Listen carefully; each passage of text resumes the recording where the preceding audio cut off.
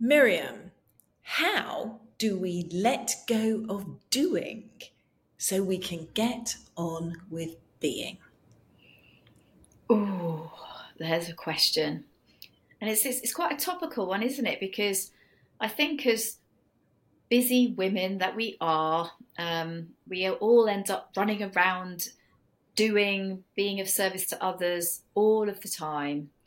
And and then it gets to holiday, and I think we're all doing until the very last minute, finishing those emails and packing the bags and sorting out everything for the kids, and it's quite actually hard, isn't it, to let go, to get out of our doing mode and get off the delivery treadmill. How do you manage?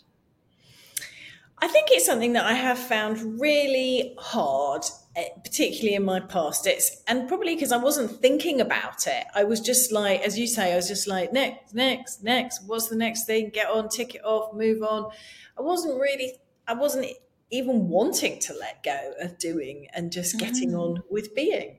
Um, mm, and I think that's been sort of quite a change for me recently or in the last few years, just having that sense of really wanting to be more in the moment, not thinking about the next thing and the next thing, just really enjoying where I am now at this moment, mm, which mm. is lovely. I'm here chatting to you. How nice. What could be Yeah. better?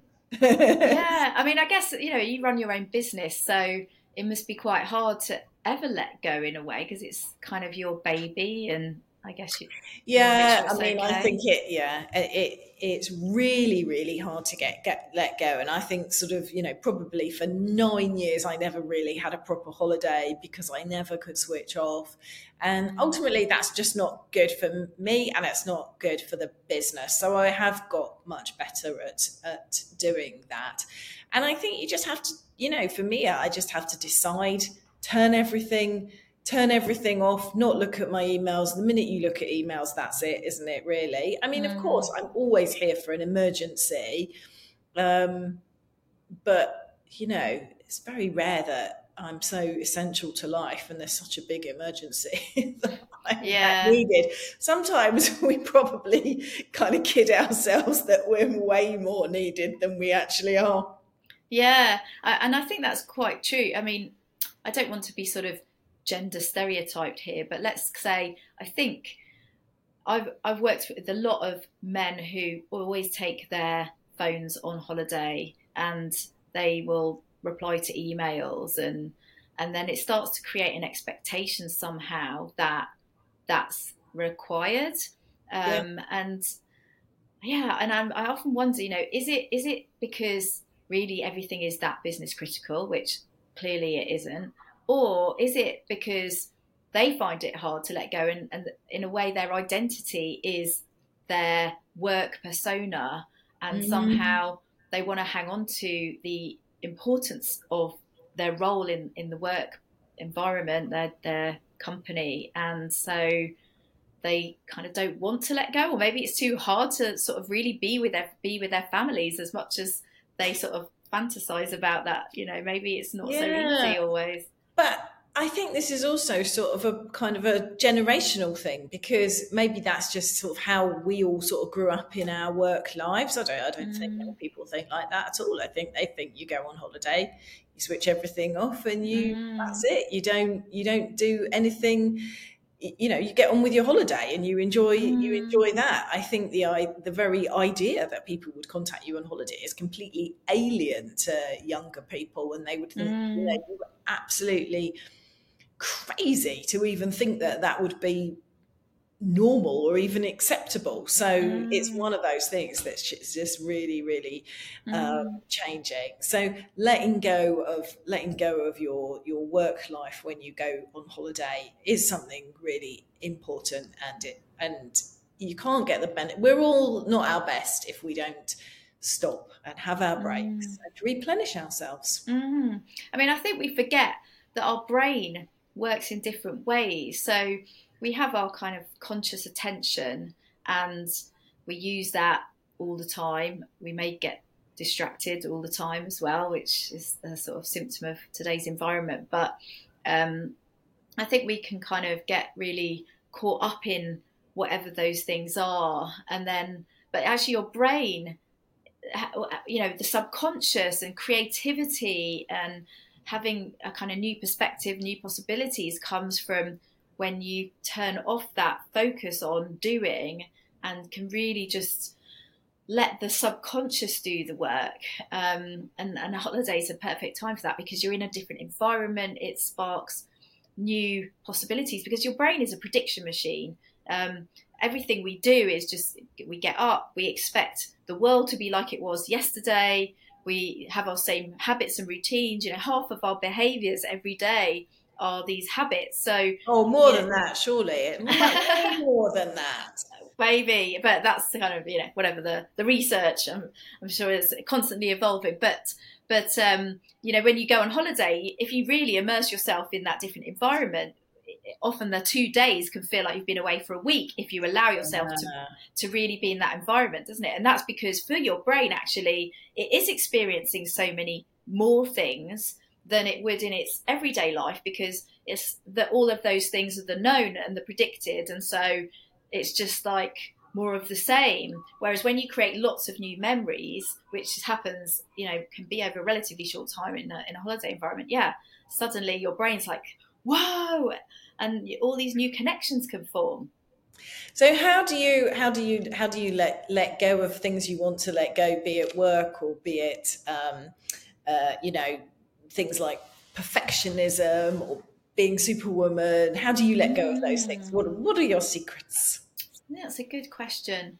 I have to say, I think I notice when I'm holding on to things, when my body feels not great. So these days, I mean, I make exercise my number one priority in the morning, whether it's, HIIT training or yoga. And I think that's really important. But I know it's not always easy for people, especially if you've got kids and stuff like that.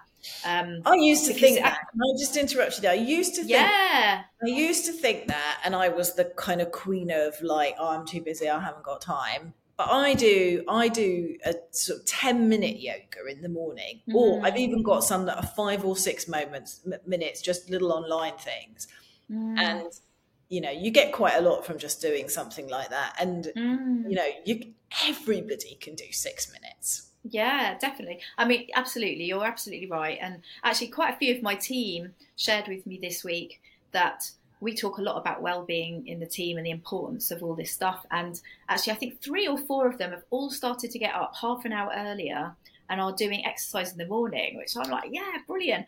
And they're all feeling so much better. And I think, first of all, recognizing that we aren't just, brains on a stick. And we just have to like carry ourselves along to the computer and plop ourselves in the slot. We are.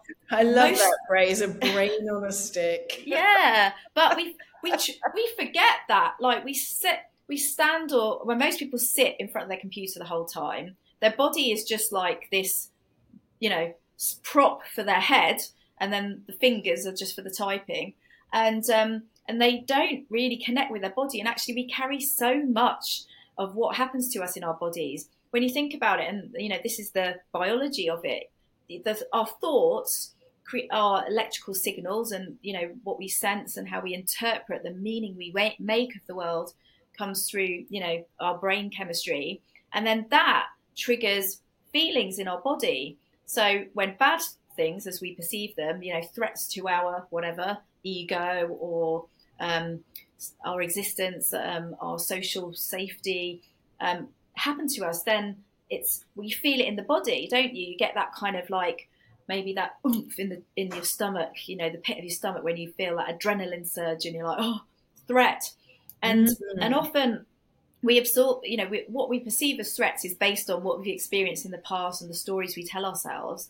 And then if you can repeatedly experience these and you don't actually process them and let them out your body, you carry them around, and they can become quite toxic, and it can turn into all kinds of things, whether it's chronic conditions or pain, and you don't even realise. So yeah. I think there's it's that really great book, isn't there, on this called "The Body Keeps the Score," which explains all that science. Definitely, and in fact, I was with my sister a couple of weekends ago, and she's been a psychologist for her whole career. So she's nearly 50, and she just trained to be a somatic coach.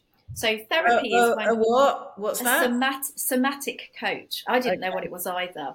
So if you think psychotherapy, psychology, is a therapy, and it's about looking backwards and trying to understand the cause of what's happened, and going over the past, and all of that. And coaching is a kind of future focused thing. And so I was like, what is this somatic coaching? I didn't even know either. And so she did a little demonstration on me. I said, do it on me, do it on me. And it's all about listening to what the body is telling you. So she started asking me a question like, what's challenging you at the moment? And I had to think about what that was. And then she started to ask me, where do I feel that in the body? And then when you start to sort of connect with that, you sort of put your hand on it maybe, and then And you start to, how did you know? How did you could you immediately kind of figure out where it was in your body, yeah, or did you have to I think did. about it? I could feel it as soon as I started to think the challenge. I could feel where it was. It was sort of in my chest area, and then she was asking me, questions about it. What does it feel like?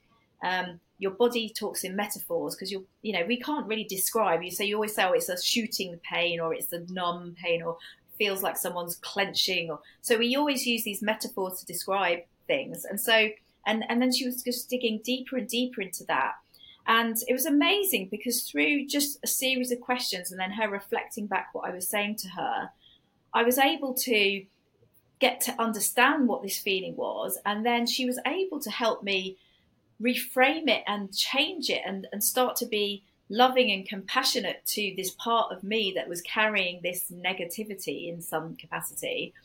And by the end of the sort of series of questions, which probably took about 40-45 minutes, I mean, I'd laughed, I'd cried, and this feeling of, I'd say, what felt like a hole in some way, suddenly felt turned into the opposite of like a power station of heat and energy.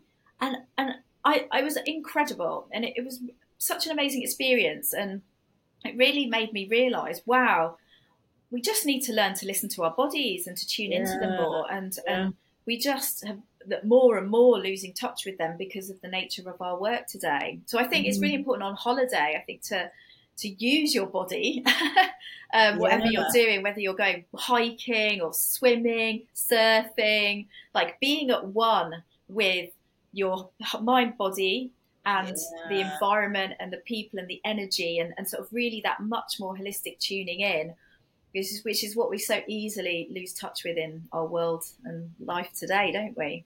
We certainly do. God, it sounds like a great plan. Well, I'm looking forward to my holidays. When are you going on your holidays? Oh, 2 weeks, and my plan, I'm going dancing for 6 days, which is very mind, body, energy, music, people, connection. So it's a bit crazy. I'll be exhausted by the end of the first week, but then I've got a week on the beach just to relax and be by the sea and breathe. What about you? Well, I've got a week in Cornwall, so I'll be on my body board. So good mind body connection for me. Lots of sensory input from the sea, at one with nature, in nature. Oh, lovely. Yeah. So I'll probably do that every day. And then I've got a week in Italy. So that will be a bit more of a bit more replenishing. And I'm so looking forward to just reading and reading and reading Mm. loads of stuff. I just love reading books. Cool. So we're going to be taking August off. It's been an intense few months with Women in Pharma, Not and from we've had, our actual jobs, only from Women in Pharma. Like we're yeah, having yeah, some yeah. time off, but we're not having a whole month off from our day No, jobs. no, no, no, exactly. But from Women in Pharma, we're taking a proper break to give ourselves time, because we've been doing this obviously as a side hustle, and then we'll be back with a vengeance. With some events, hopefully straight away in September for a bit of a social. So we're just confirming dates. We've got a really cool location in Shoreditch for some people, and then we've got our big event, uh, Shake, happening hopefully in October, which is all about reinventing medicine for women, and shaking up the industry, which is exciting. Cool. So back with a vengeance in September. get that mind-body connection going, let go of the stuff that doesn't serve you, and then Shake it out. we come back with a Yeah, vengeance exactly. in September. So enjoy your holidays, people. Leave the phones at home and just enjoy being. Exactly. Have a good one. Bye. Bye.